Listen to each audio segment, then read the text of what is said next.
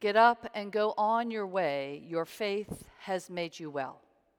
I speak to you in the name of the Father, and of the Son, and of the Holy Spirit. Amen.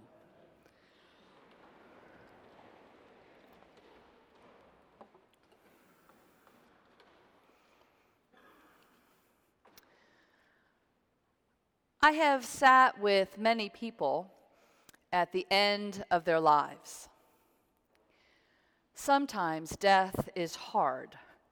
People are in pain, or they are anxious, or not ready to let go.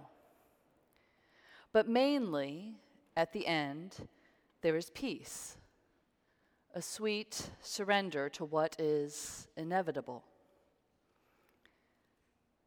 I've seen many peaceful deaths, but I've only seen one that was beautiful.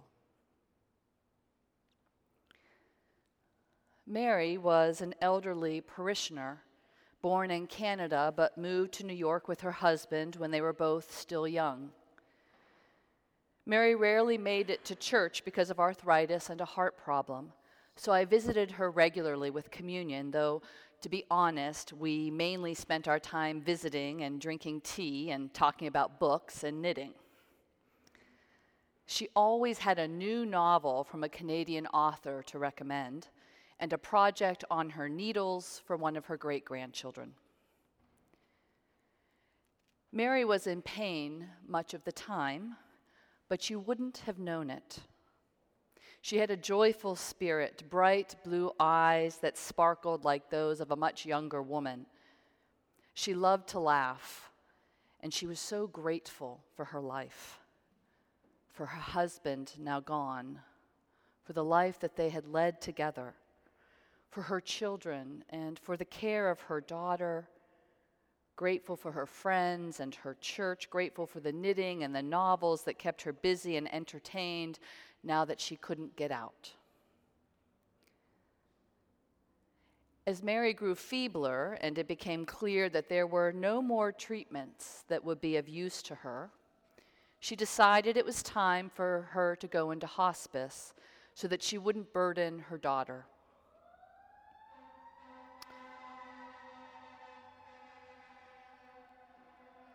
Even there, Mary was a delight, a gentle spirit, kind and thoughtful to all who visited or cared for her. When I would visit, she would recite a kind of litany of gratitude for all that had been in her life. Some things that were wonderful, some mundane, some quite hard. Then, in the last few days, as we sat together, Mary made a quiet but clear shift towards eternity, breathing long and slow, few words. And then she raised her hand and pointed and looked ahead into what I could not know, saying, see that. It's beautiful. It's so beautiful. Her face was transfigured, awash with awe and amazement. And soon after, she slipped away. A life of thankfulness, rounded in beauty. Though there was no healing for her elderly, arthritic body, Mary died well and whole.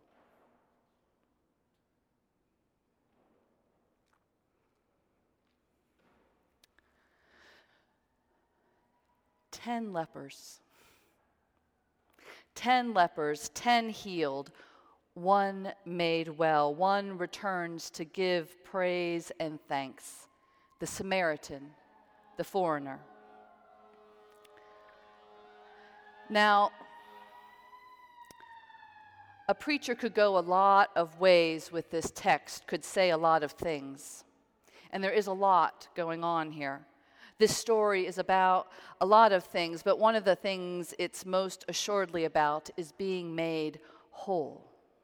It's a story about healing, yes. After all, there are 10 lepers, and I don't need to go into the details of how those with a dreadful skin disease that makes them visibly different, even repugnant, would have made them untouchable, unable to participate in community, religious, or family life. They were isolated, with only one another for companionship. They see Jesus and they cry out, "Jesus, Master, have mercy on us." And he does, sending them to the priest so that they can be declared healed, clean, so that they can be returned to their lives. Along the way, all 10 are healed, regardless of their faith, regardless of what they think about Jesus, of what they do before or during or after their healing. All 10 lepers are healed, but perhaps only one is made whole. One of the lepers, when he saw he was healed, turned back, praising God with a loud voice. He prostrates himself at Jesus' feet and thanks him. Jesus grumpily wonders, "Where are the other 9? Why do none but this foreigner return?" We're going to leave that discussion for another day. Though I wonder if, in fact, the other 9 got to the temple, were pronounced clean by the priests, and gave their thanks there. But after wondering where the others are, Jesus says to the healed man, using the word for resurrection, "Get up. Get up and go on your way." And then he mysteriously adds, "Your faith has made you well." Your faith has made you well. 10 were healed. Only one was made well, made whole.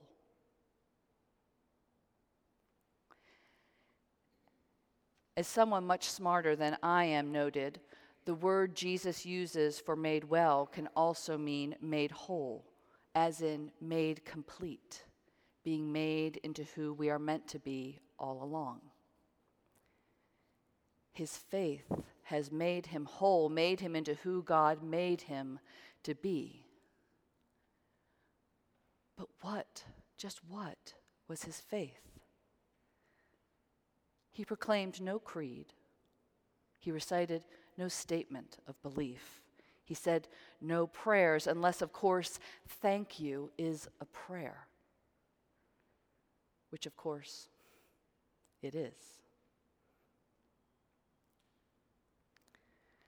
No faith did not make him or the other 9 lepers well. No faith, thanksgiving, gratitude, that made him whole.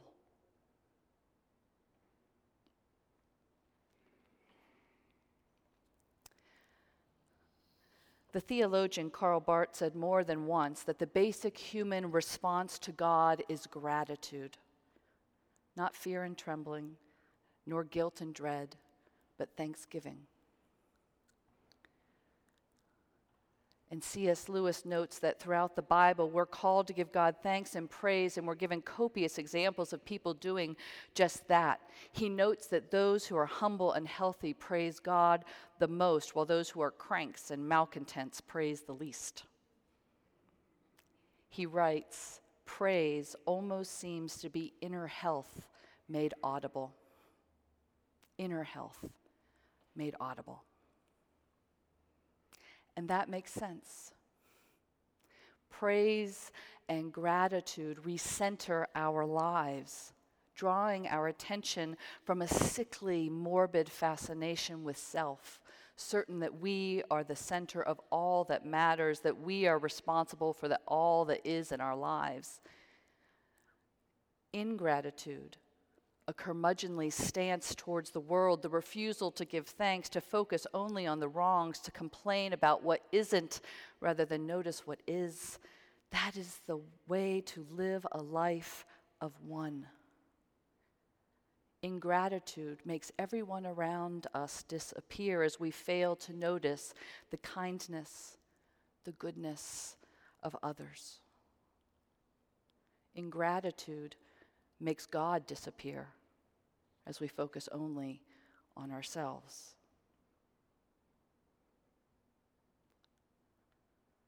praise and gratitude make us whole because they make us less about ourselves, drawing us up and out to God and to one another.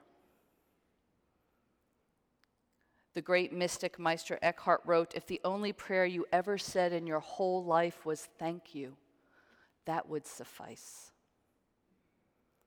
If the only prayer you ever said in your whole life was thank you, that would suffice. Your faith has made you well. Your faith has made you whole. After a lifetime of thanksgiving, Mary was not healed, but she was made whole. The man who returned, praised God, gave thanks. In Jesus' eyes, that was faith enough. That was faith enough to make him whole.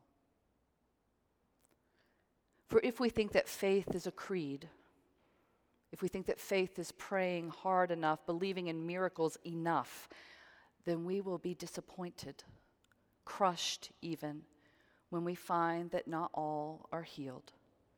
That, in fact, at the end, none of us will be, as we will all surely die. But if faith is a thank you, if faith is wonder and gratitude, if faith is amazement that all we have, our very being with its shifts and its losses, all of that is a gift from God. If we give thanks for the one who gave all for us so that we might never be lost, well then, that faith will make us well. And no matter what losses we suffer, no matter what griefs, what life throws at us, we will find that indeed we are whole. In the name of the Father, the Son, and the Holy Spirit. Amen.